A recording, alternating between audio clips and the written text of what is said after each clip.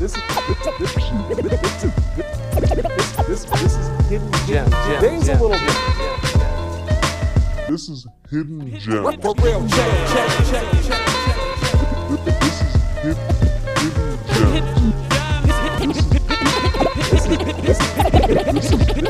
This is hidden gem. Gem. This is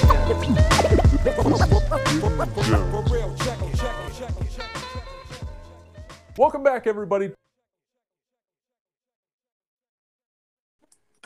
It's been a minute, man. It's been a minute. Yeah. How you been? I've been good, man. Been good, man. It's been a crazy year, man, for sure. To say the least. Yeah. Yes, sir. Yes, sir. But I'm glad you guys are being safe over there, though, Yeah, man. doing our best, you know. For sure. Yeah. Thank you everybody for coming in here, man. This is episode 14 tonight. We're doing hidden gems with my man Substantial. We're gonna get into his life, learn about his past along with the culture and his present life, what he's doing right now at the moment. So let's get this started, man. Where does it all begin for you, man? Where does Life of Stan begin? Yeah, it starts in Prince George's County, Maryland, man. I was raised mostly, I lived in different parts of PG County, but like I spent most of my time in Landover and Suitland, Maryland. And so that's where I first started writing rhymes, where a lot of the inspiration from some of my earliest stuff, from the battle rap stuff I did to as I grew older, the more socially conscious stuff, just all of these crazy experiences, man, from like just the wild ciphers to neighborhood beefs to dealing with cops giving us a hard time for just hanging in our own neighborhood. You know what I mean? Like, you name it, dude. Like, it starts there, though. That's the foundation of everything for me, you know? PG. How did the name Substantial come about? Like, where's that originate from? Was it given to you, or did you just come across it yourself? Yeah, so it was given to me. After I graduated Suitland High School, I went to Pratt Institute in Brooklyn, New York. And I met a lot of dope artists, a lot of great, people I'm still friends with. A shout out to my man, Early Bird, who up in here now. But yeah, he just said Beef, because that was the brother Beef, who Beef was short for Be Efficient. And he basically booked me for this event. He didn't like my old stage name. And so, without even running it by me, he just put Substantial on the flyer. And what? Yeah, he didn't even ask me, yo. He just changed my rhyme name and put Substantial on the flyer. And it was an event with like Black Thought, Talib, all of these folks. Like, this is like late 90s. Yeah, like maybe like 98, 99, something like that. I think it was 98 actually. And so, and the wild thing is I had to cancel. I couldn't do the event because I was coming back to the DMV. I had a show in Virginia actually that I had to come home for. And so I came back. I was getting ready to leave for the gig, but I told my man what was going on. He shows me the flyer. I was like, yo, he ain't even put me on the flyer anyway. And he pointed out Substantial to me and was like, yeah, your old rap name is whack, son. I had to do something. And then he was just like, yo, besides, it fits you better. And I feel like the music you make, the style you have, like this describes what you do way better, like the word substantial and what it means to have a substantial amount of anything, this real, actual, true, essential, you know what I mean, so to speak. And so, like when he said it like that, and he was like, and besides, your real name is in the middle of it, you know what I mean, stands in the middle of it. You're welcome. Typical New Yorker, man. You know what I mean? So at this point, you're in New York when you got this name. I was living. I was going to school in Brooklyn. You know what I mean? Yeah. Okay. So I guess coming up to kind of touch two places, PG County, DC, and I guess Brooklyn. Growing up, like in the hip hop world, like what were some of the big places and people that kind of like helped shape you, I guess, in your career? Yeah. For real, man. It was mostly local homies, like who had the biggest influence on me in terms of, just helping me develop my craft. I mean, of course, like we all have our favorite MCs and different genres of music that inspired us. Some of the people I listened to was, you know, from Redman, The Common, you know, of course, Tribe, Brand Nubian, all of these different folks, man.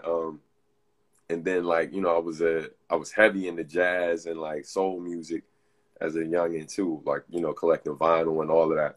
And so, but it was really like, in terms of the people who had the biggest influence on me, man, like, you know, from the homies at high school, kind of pushing me to write rhymes, because we would do these ciphers at lunchtime, beating on the lunch table. You know, we would just like recite other people's rhymes, like our favorite rap songs, basically. And as my voice started to change and started to mature, people would just say things to me like, dude, man, you sound better than some of the rappers whose songs those are, man. Like, yo, you should try to do something with it.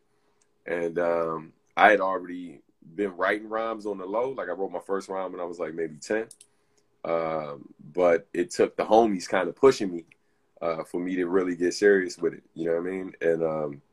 And then later, it, you know, like from my homie Petty, who I used to kick it with back at, when I used to live on Bricey and PG. And then and just other folks, like shout out to the old Scan crew, Godzilla, my man T. Lucas, the homie Warchild, and my man Bird, all these dudes I was in high school rhyming with. The brother Rainbow, pardon me, not Rainbow, Crayola, my bad, Crayola, and just so many dope folks I knew as a youngin'. And then, of course, moving to New York, I met Pac FM, probably like 98. And then we just kind of started building after my places. My homegirl I grew up with, shout out to Shu, she linked me with Pac FM, and him and I just clicked like instantly. So running with him, hitting the battle scene and the open mic scene real heavy. And then I was hitting the poetry scene too, man. I ain't really care. Like, yo, if they had a mic that was open, it's like, yo, like, I don't care if nobody in this joint rap. I'm gonna rap tonight. You know what I mean? It's an open mic, whatever. You know? Yeah. So yeah, man, and it was dope because the poetry scene, like the MC, the rap joints kept me sharp, like in terms of the wit, the battle rounds, the punchline, all of that.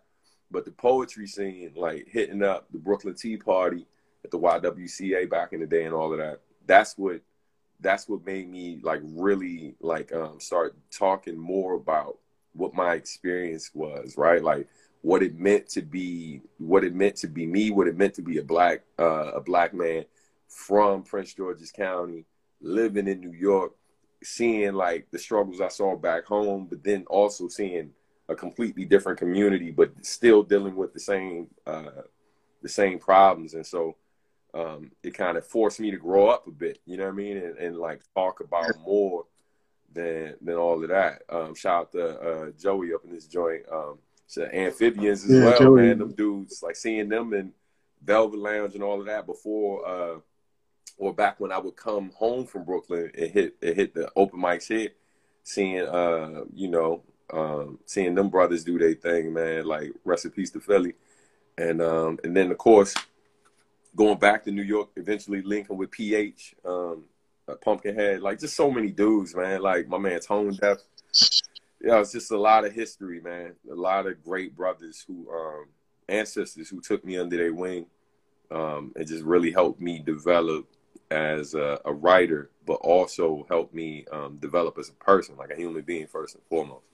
You know, it's very important, bro.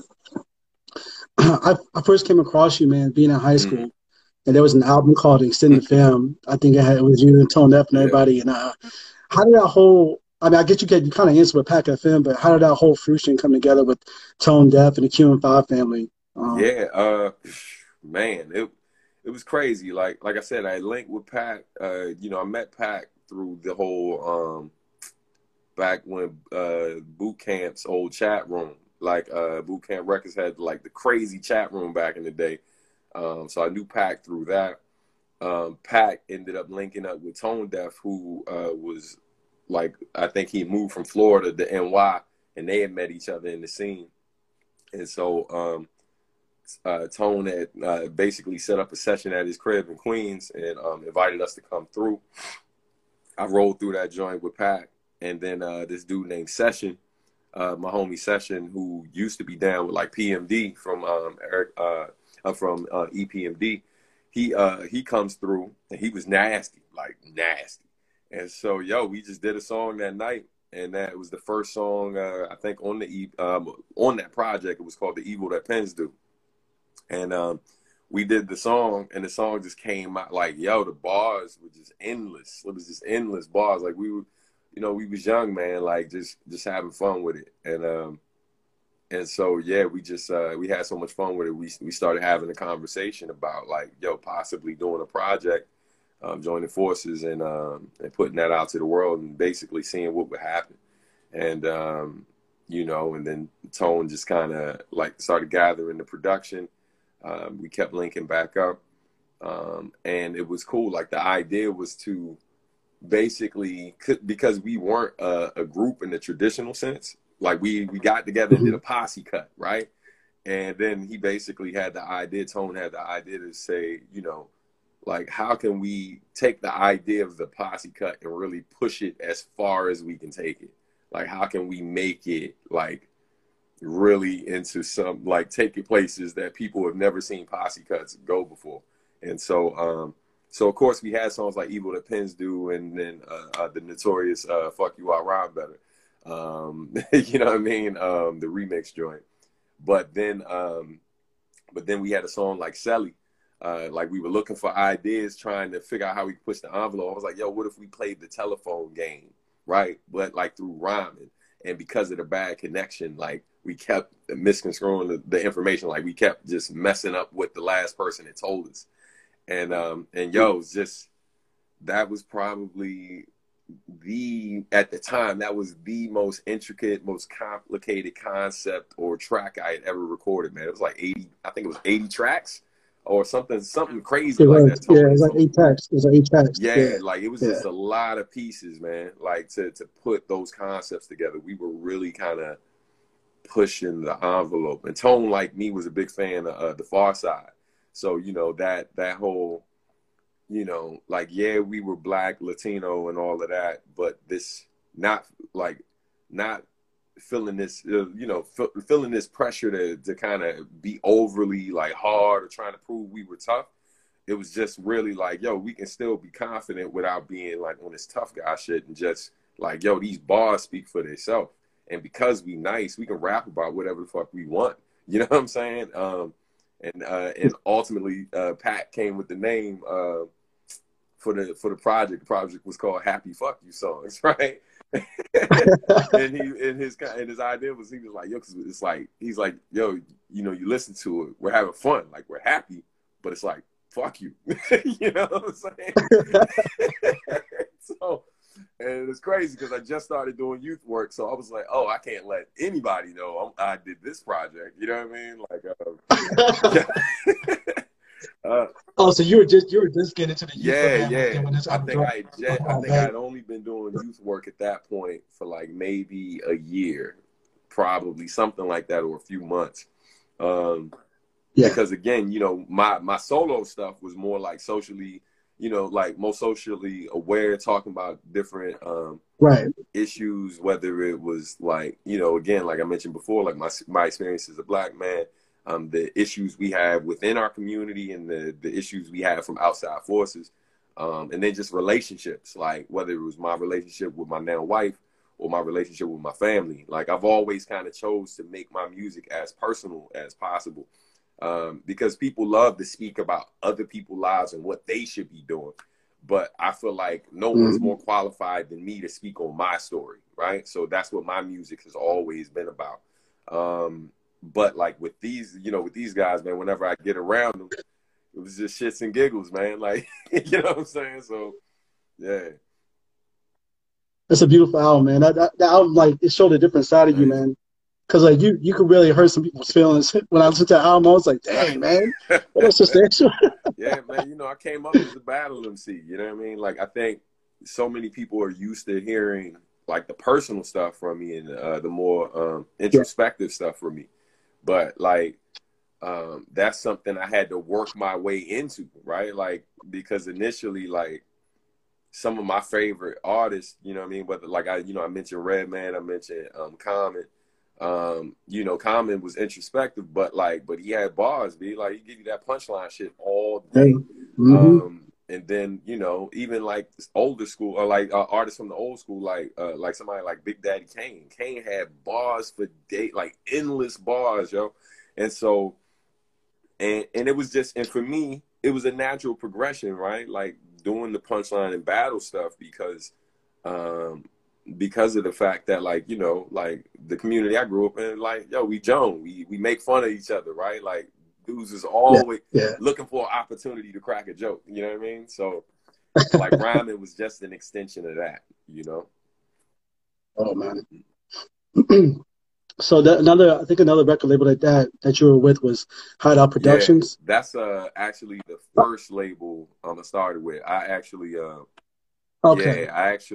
before I did the record with EFAM.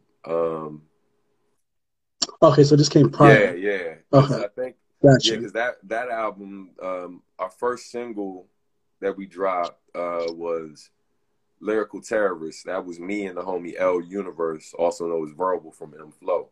And then after that was Home Sweet Home. Home Sweet Home was the first single from the album. And all of that was 2000. And then the solo album dropped like 2001 on Hydeout Productions, which was owned by the late great Nujabes. And that's the album that pretty much, that's the joint that it changed everything. You know what I mean? Like I went from being just a underground dude trying to make a name for myself in the battle scene in New York, who was from, being from PG though, being an outsider for the most part, to like an international hip hop artist. You know what I mean? Like all that within I moved to New York '97, so I got my deal with Nujabes in '99, and then 2000 I was out there recording. You know what I mean? So how that whole thing come about? How that whole connection and friendship come about? Yeah. So to make a long story short, my man Tomo, my man Sphere of Influence, we went to Pratt together. He also rhymed. And we used to hang with my man Bisco Smith, who's a popular graph artist. Really, really dope. Check his stuff out.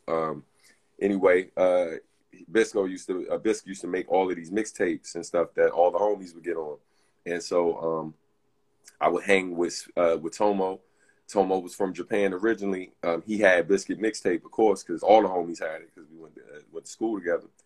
He goes back home for the summer. He was working at a record store called Guinness Records, which was owned by Nujabes. And basically, during that summer, I had like a shitty job, man. I was doing like landscaping work for the school, just really hard work, bro. Get out of here. Yeah, it was real, bro. It was real. And so, when I would come home, I didn't want to talk to nobody. So I get a phone call, and I don't recognize the number, and it's a super long number. So I'm like, the hell is this? And this is back when cell phones didn't tell you where the person was calling from. You know what I mean? So it was just like, I answered it. And then I hear somebody with a really thick accent on the line. And so I immediately, because my boys are clowns, I thought it was one of my boys trying to play me. Just saying wild shit. And it was Nujabes. It was Nujabes, basically saying that, hey, man, I heard your stuff. As soon as he said my man Tomo that name, and then I was like, oh, wow. And then he let me know he was calling from Japan, and that explained the accent. And he was just like, yo, I heard you on this mixtape. He's like, I really want to do some more music with you. If you could send me some more music, and then I can send you some beats. And this is all via mail. We ain't emailing me beats. This dude mailed me a beat tape, and I mailed him my demo on cassette. You know what I'm saying? That's how we was doing it. So you sound like an actual UPS max, like an actual tape you sent out to him. That's crazy, man. That's how long ago it was. You know what I mean? Not even a CD, a tape. So, and it was crazy because I was literally in talks with Def Jam at the time. I was in talks with what's the brother name? DJ Enough, because he's actually cousins with a friend of mine who also went to Pratt. So I spit for him over the phone. He had heard me through my man and was just like, yo, get a demo to me, bro. Like, get one to me. So I hit the studio, dropping all this bread, and I recorded a demo.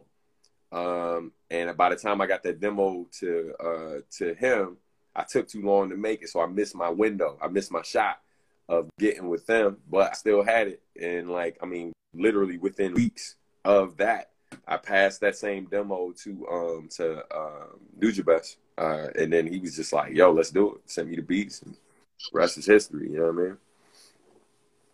Yeah. So did you actually fly? Did you fly out there as well? I recorded the whole first album. I wrote everything, or most of it. I should say half of it. I wrote half of it while I was staying in Brooklyn, but he flew me out to Japan back in I want to say January 2000. He flew me out there to record, and so I was out there for like 4 or 5 weeks, a month basically. I was out there for a month. Had my own place out there, and I just would bounce like from my studio apartment to the studio. You know what I'm saying? I just walk back and forth, recording like on a slow week, like maybe 4 days a week, sometimes 5, 6 days a week. You know what I mean? It depends. And we recorded like 25 tracks in a month. And yeah, and then that ended up being To This Union the Sun Was Born. You know what I mean? Which is right there. Bow. There it is. Yep, you got it right on the dot. Right. So from that record label, is that where Bop Alloy came about? Because I saw some production from there, right? So no, Bop Alloy came. Oh, okay. The first album dropped 2001. Bop Alloy didn't become official until 2010, but I had already knew his beat. Yeah. So it was like almost 10 years between those two projects. No, it was 10 years. Yeah, 10 years. So I actually had done a lot, you know, between that. Like, you know, there was, of course, the album with Nujabes. I did a bunch of songs that ended up being on his projects that came out through the 2000s. Of course, you know, EFAM came out after that, as we were talking about before. I dropped my album Sacrifice, which came out in like 2008. And that was when all the MTV and BET stuff was happening, VH1, like, you know, so a lot of things had happened in between that. And I want to say around 2007, Marcus D had hit me up. This was back when MySpace was popping, right? Like, hey, MySpace was everything back then. And so, Marcus D had reached out to me, I think probably right before things really popped with me, because by 2008, and that's when like the whole MTV stuff, and I was getting crazy exposure. Like, it was getting to the point that I'd be in public, and like occasionally people would recognize me and all of that because they saw my video on TV.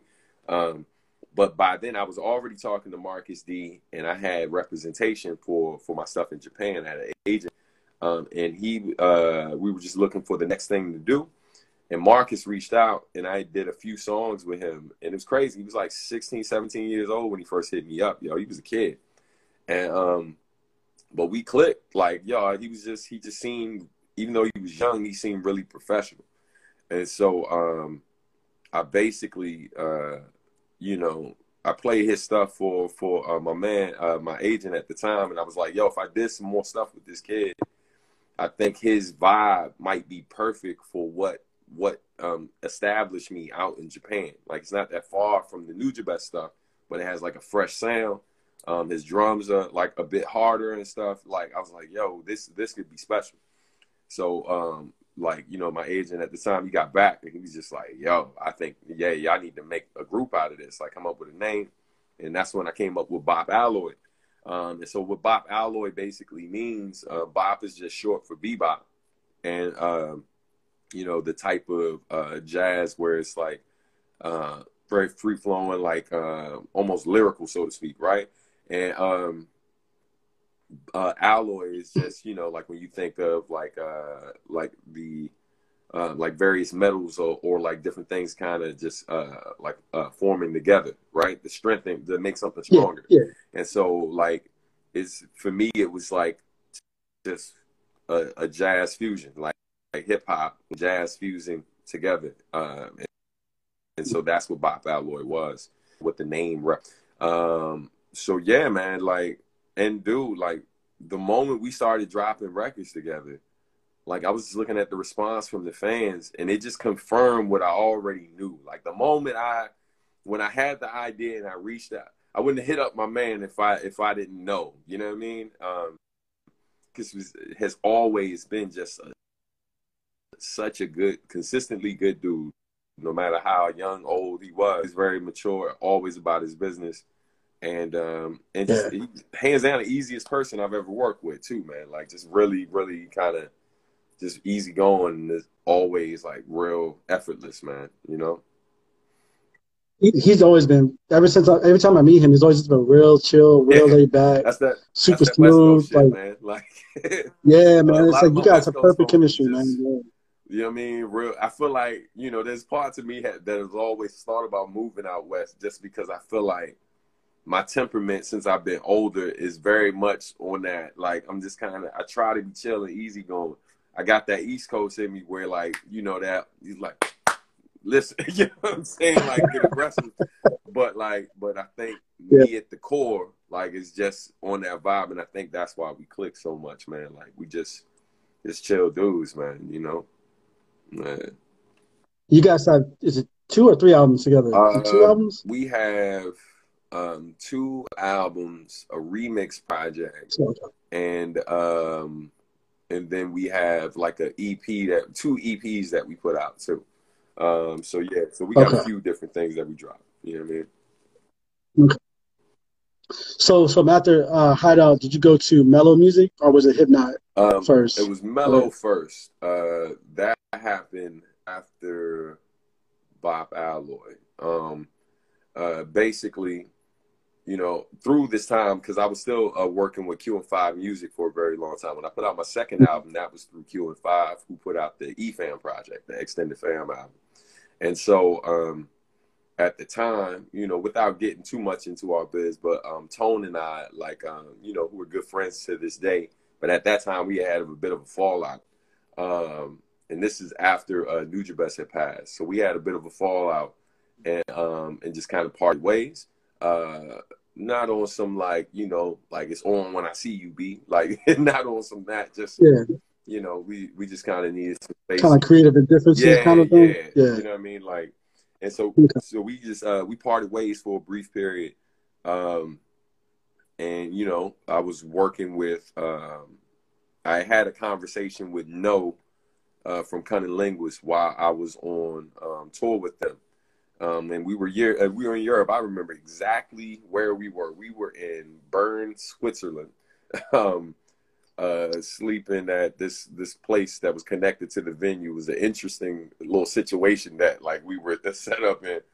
But yo, I was just talking about the future. You know, Sacrifice was out at the time, and I was trying to figure out what I was going to do for the next record.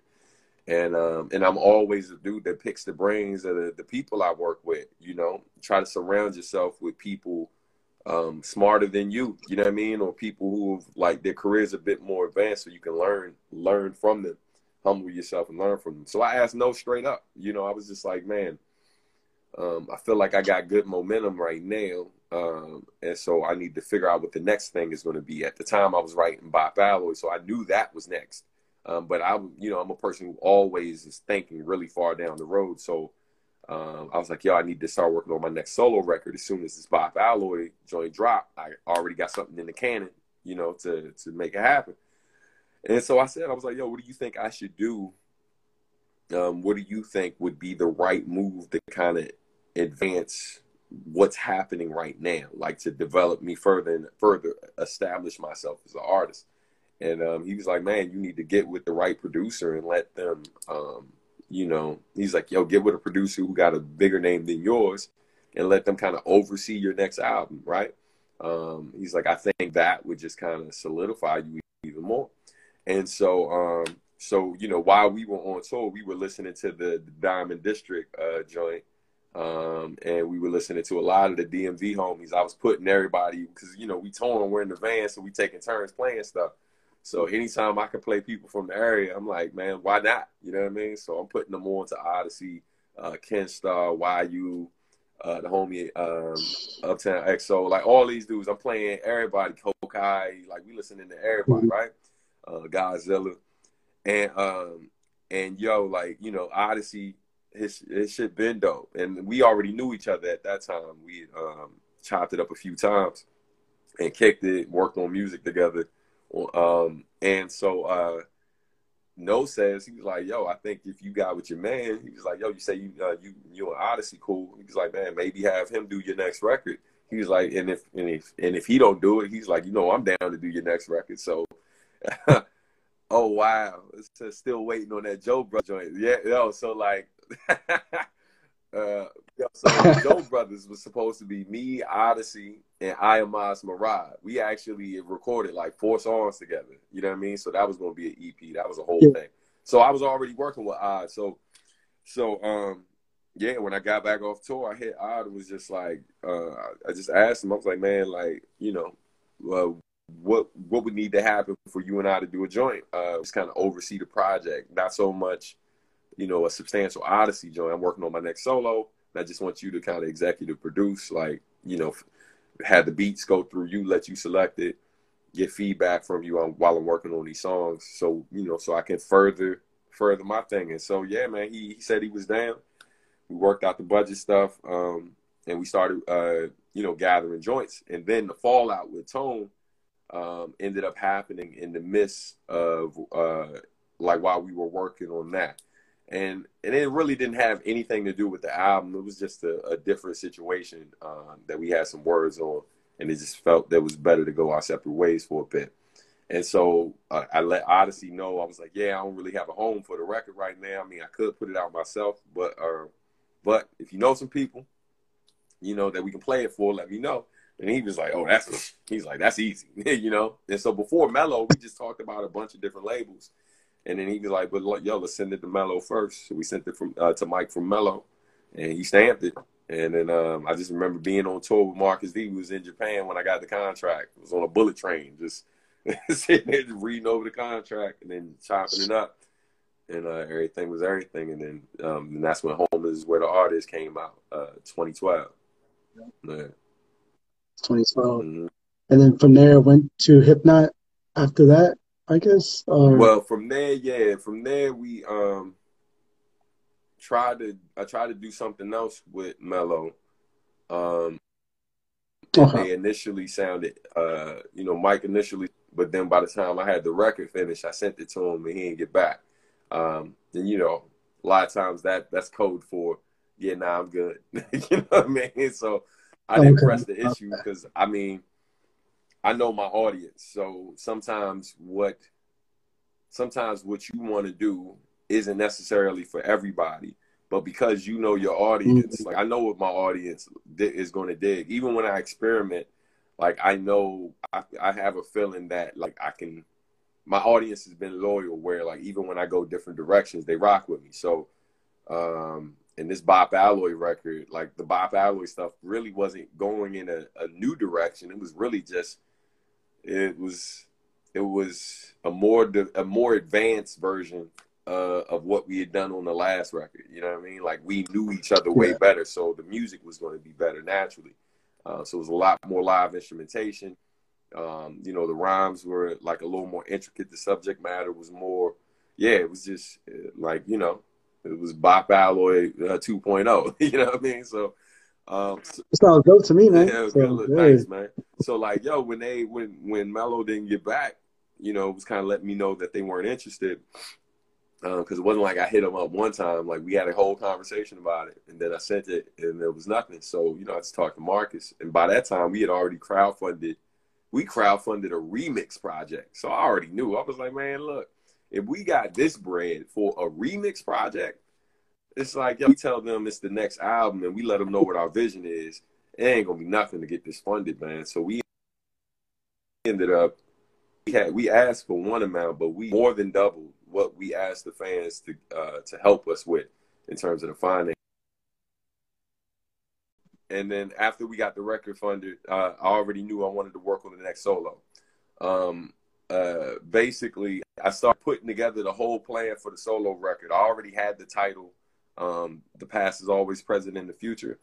Me and Tone was back talking and chopping it up again. And you know, him and a few different people was like, yo, man, you should really, my man Algorithm from the Stuyvesants, they were like, man, I feel like y'all doing a full project would be insane. So like, do that, right? So when I came with the title, I literally hit him up as quick as I had the title, The Past is Always Present in the Future. And so when I said it to him, or when I told him what I had in mind for him to produce the whole thing, he initially was like, yo, look, I'm down to do joints with you, but he's like, I probably ain't got the time to produce the whole record though. And so I respected that. But he was like, but of course, man, I got you on beats for the joint. I just can't do the whole joint right now. So then circle back around, was talking to Tone again. And while I was talking to him, that's when he was just talking to me about the whole idea. Like you were seeing different people starting to do this whole thing where they put out EPs leading up to a full project. And so, I was like, yo, that could be kind of dope. So then I was like, maybe, I mean, Al said he couldn't do a whole project, but maybe he could do an EP, right? So I talked to him, he with it. I talked to Marcus D. I already knew that was a no-brainer. So he was down to do an EP leading up to it. And then I was talking to the other guys who were the homies forever. I've known them dudes. Known Isaiah from the other guys since I was like 14, and known his cousin Joe, who does the beats, does most of the beats. I've known him for quite some time too. So when I talked to him, he was like, yo, that's a dope idea. Of course, we down, boom, boom, boom. But then they were hit with Hipnott. So he then said to me, he was like, yo, look, because I was going to crowdfund the record, because I was, at that point, I knew I ain't need a record label no more, right? I was, after what happened with the last Bop Alloy joint, I was like, I think label.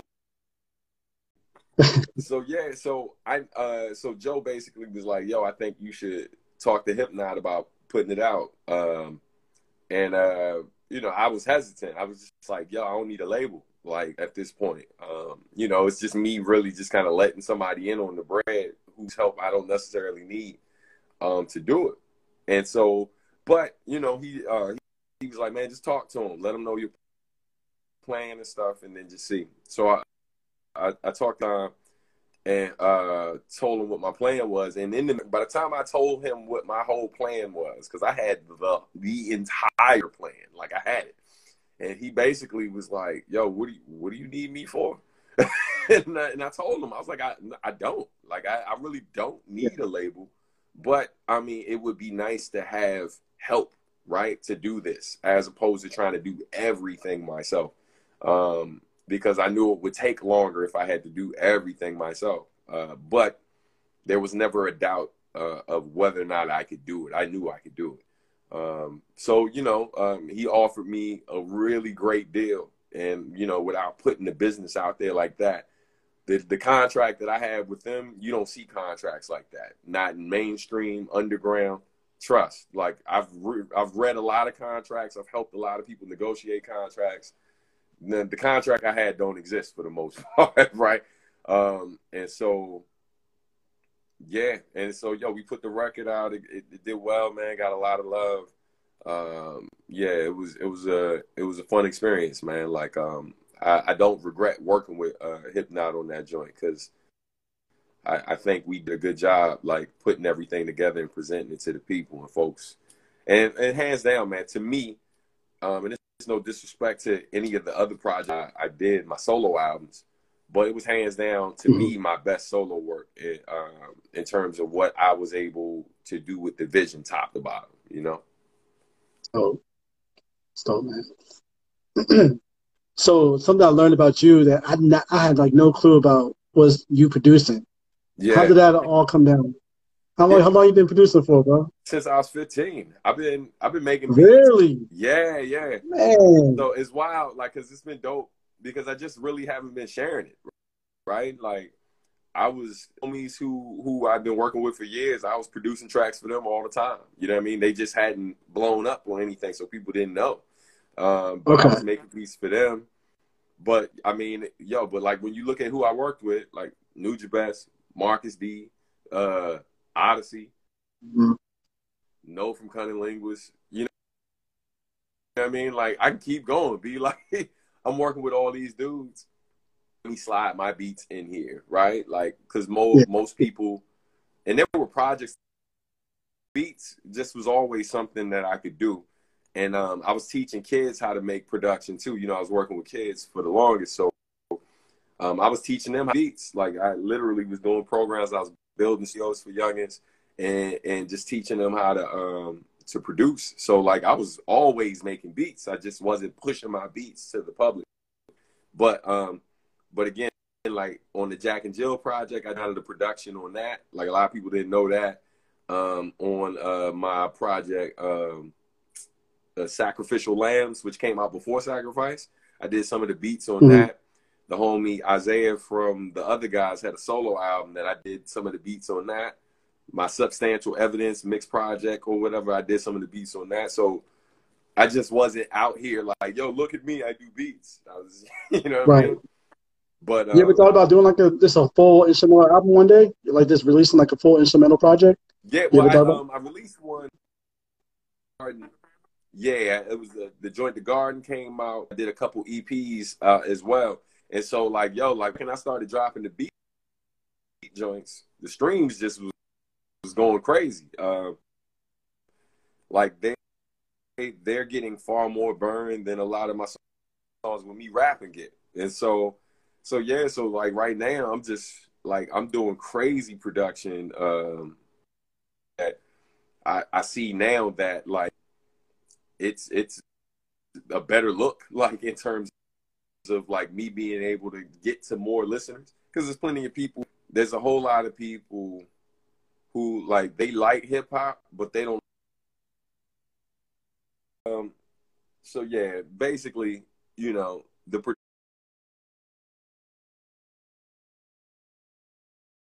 production has been, it's been creating a lot more opportunities for me. And if I'm being frank, there's a lot of people who they like the beats, right? But they don't necessarily like rappers, or they don't like rapping. You know what I mean? And you know, like, yeah, I just think I have a whole lot of other ideas on, like, I feel like there's more to it than just like, oh, I like beats. You know, because if you look at the vast majority of the people in the lo-fi scene, it ain't even like a whole bunch of like black or like like it ain't a whole lot of black artists and stuff like that. So it's almost like that scene is kind of becoming a whole other thing outside of hip hop, like to the point that people are trying to separate it from hip hop. And so the dopest thing about like me with the beats is kind of like me infiltrating a scene that has almost been created to kind of keep people like me out, right? But like people like me and a long list of others, from Nujabes to Dilla to Pete Rock to all of these people, help lay foundation for this very scene. So, you know, so it's just kind of, it's been dope to be able to take something that I've been doing my whole life, finally put it out to the world, and then take my career to a whole other level doing it, you know? I definitely gotta get your instrumental album. I didn't even know you put that out, so I definitely gotta get that. You gotta send me that link to that. So support that bad boy. Good. It's all good. I appreciate you for being a fan. So I got one more question for you, man. You gotta teach me what's the whole substantial art and music about, the program that you started. Can you tell us a little bit about that? Yeah. So my wife and I started a company called Substantial Art and Music. And we're a consulting service. We serve like various creative entrepreneurs, organizations. Like we consult, we handle some art and design for these different folks. Yeah, man, and it's just been a blessing. I mean, it's been really dope to build our art community and continue the work we've been doing, right? Like for the longest, like over my life, I've just been giving back to the art community and giving back to the Black community in general, just through education and different things. So like our company, we help people get grants. We help different things just to kind of help entrepreneurs. We're a Black-owned business.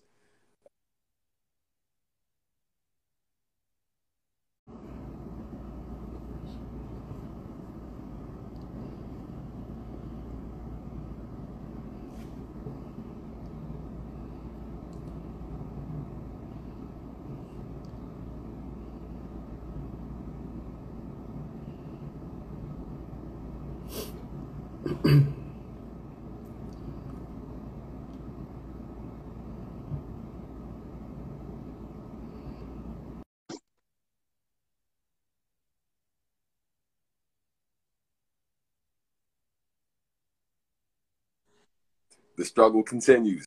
Yeah, you know what? We got a fresh start. We got a whole new timer now, so we're good, Right. man. Fingers So crossed. let's try this. Yeah, all good.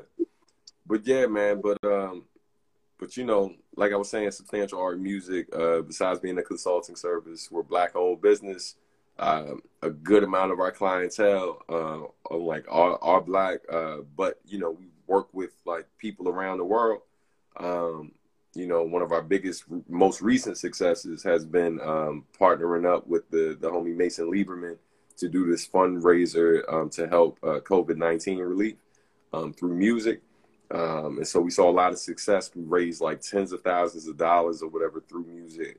So it's just been dope, man, being able to empower like other artists through what we're doing and just helping people present their stuff in a more professional way to help like further develop their brand and their business.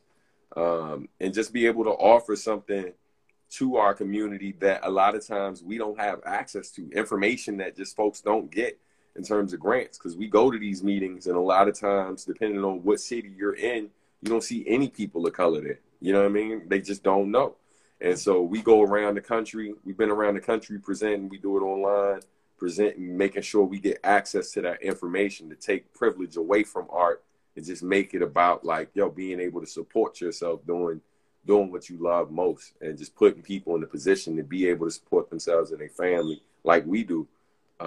Like doing what they love most, you know what I mean? Where's that facility at? The place, because you just opened up something new, right? Did you open up your own like office space or something like that? Well, yeah, we have an office inside of Creative Suitland, and Creative Suitland is a project of Joe's Movement Emporium. So our office is based in Prince George's County. Okay. Unfortunately, due to the pandemic, we haven't worked out of our office since March. So we've been just working out of our home studio. But that's where our physical location is, out in Suitland, down the street from where I grew up. It's just dope to be in that space, being able to do it in that community, because that's ideally those are the folks who I want to help most. You know what I mean? Like, especially in this time that we're in with the protests and all of these different things that are going on, like people really need to be looking at not just like how we can fight what's happened, like with protests and with petitions and all of that. But if you were doing something before all of this kind of raised to the level it's at right now, which is beautiful, but if you were doing something before that was like what you're doing right now, basically giving like all different types of people a platform, but in particular marginalized groups, like giving us a voice, giving us a platform so people can know what's going on with us. Like if you're already with somebody who was doing that work, like, yo, we need you to do more of that work. You know what I'm saying? So for us, when we see what's happening, of course we want to do more. Of course we want to support like people who are on the front line. But the one thing we have not lost sight of is like we were doing work already to help our community and supporting Black businesses and lifting up our folks and giving us a bigger platform, helping us find funding that a lot of times is not available to us. Like that's what the work we were already doing. And it took a lot of our homies just being in our ear to be like, yo, look, hey, look, y'all was already on this. So y'all need to keep doing more of that. You know what I mean? And so that's where we are with it. And, you know, we appreciate all the support, man. It's been dope. And we just launched our podcast as well, which like the feedback and the love from that has been crazy, considering we haven't really been actively promoting it because it dropped on Monday. And we just been trying to be mindful of we don't want to distract from the most important fights happening right now. But we understand how what we're doing plays a role in the fight as well by lifting up our voices and bringing in different people from our community. Like it's not only us interviewing like Black artists, but the vast majority of our guests are Black artists. Half of our guests are women, most of which are with. So like, yo, lifting up their voices, telling their stories and stuff.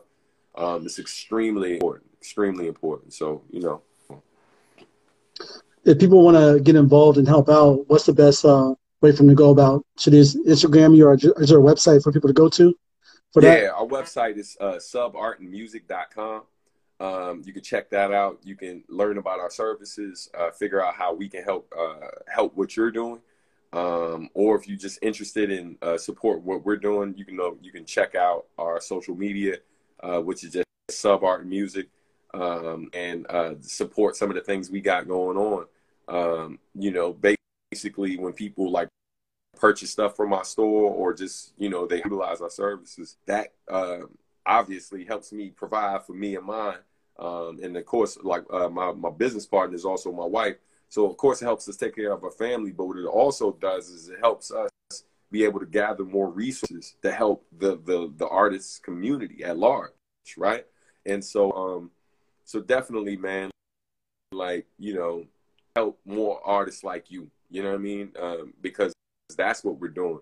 This year has been crazy. We've been blessed, man, where we literally have been averaging an artist a week, like in terms of like, or a client a week in terms of people we've been helping. Like, we've been blessed that we've been able to still do what we do even in the midst of this crisis, in terms of the fight against police brutality and the fight in terms of the pandemic. So so, you know, we're just blessed that, you know, we're thrive in this situation, and more importantly, help other people like us who are just trying to find their way in an industry that's designed to keep artists poor.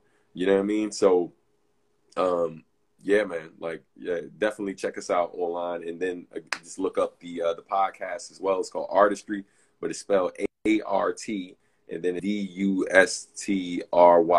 So it's where art meets industry. So Artistry. But yeah, that's it though, you know. So this is the part of the program where I pretty much give you the platform, man. Is there any last words you want to get out to everybody watching tonight? Anybody tuning in after this podcast is over with that you may want to get out to everybody? Yeah, man, definitely. You know, I just want to say, you know, peace to everybody right now, man. We're in a unique place right now in terms of where our world is, where we as Black people and marginalized people in general, like, have the world's ear. You know what I mean? So it's important that, like, yo, we use this time that we have where people are paying attention and seem like they're listening to basically motivate and push to a point that we are able to advance our people, advance our cause, and lift each other up and make a better world for these kids. You know what I mean? So I just encourage everybody to do that. I've been trying to do my part and use my platform to share resources and stuff. So if you go to my Instagram highlights, there's a section or whatever that says BLM, Black Lives Matter, and other resources. So you can go there and figure out ways you can help on that front. Yeah, man, like I said, if you go to my highlights on Instagram, there's a section that says BLM and other resources. Check that out for different ways you can kind of contribute to what folks are doing right now in terms of supporting various organizations who are fighting police brutality and helping to defend people who are like in different legal situations connected to all of this. So there's that. And outside of that, man, just like, yo, you know, in terms of supporting our company, you can buy, like, even if you don't necessarily need our services, you can recommend us to artists who could use our services. If you are partnered with different organizations or know of organizations that are looking to help, like, various creatives, especially creatives of color, definitely reach out and try to connect us, because we do our presentations with a lot of different organizations just to get the information out there to the public at large. And one of the easiest things that any of you could be doing right now to just support what's happening, this is like the no-brainer, like super easy, doesn't cost you nothing but time. It's like, man, if there are artists who have been consistently talking about what has been going on in this world and what has been happening to our people, and on top of that, they make good music, yo, just listen to more of them.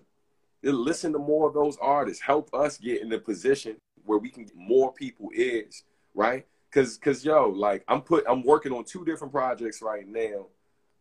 One is a compilation of songs that I've done over the years talking about this type of stuff, right?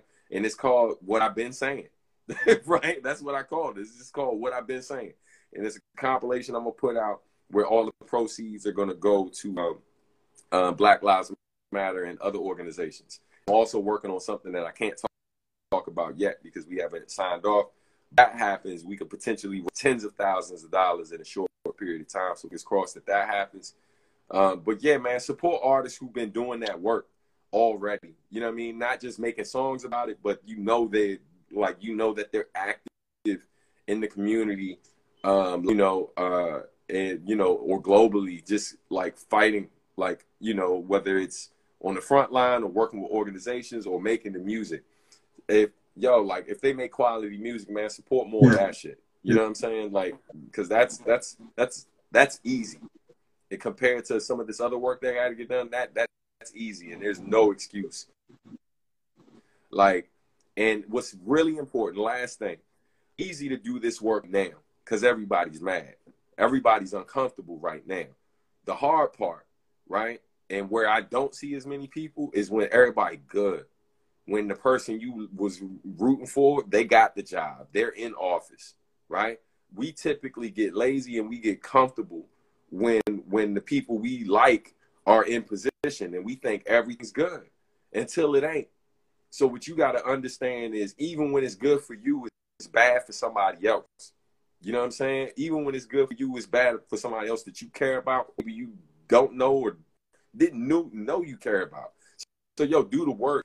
It ain't like your whole day, but a piece of your day could be dedicated to doing something for someone else other than yourself.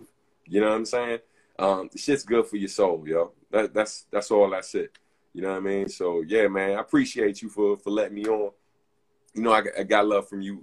Got love for you since we met, man. You've been a good dude man. forever, so appreciate you for having me, bro. Just so people know, man, I've done 7 shows with Substantial right here, and I met him through my boy Goofball. So if it wasn't for Goofball, I wouldn't have the punch about doing with you, man. Goof is the homie, man. But you taught me a lot, man. You taught me a lot about being a good promoter, treating people right, and you really taught me about learning the business, and growing. So I appreciate you for that, man. So, and thank you for being part of this whole Hidden Gem series, man. So thank you, brother. Love you, bro, and I appreciate everybody tuning in tonight, man. Congratulations on it, man. Thank you, man. Thank me a lot, bro. Yeah, congrats on it, man. I started following the joint. But thank you so much, love, bro. Brother. Peace. Peace, y'all. All right, man. Peace. Take care, bro. All right, man. All right, man. Be good.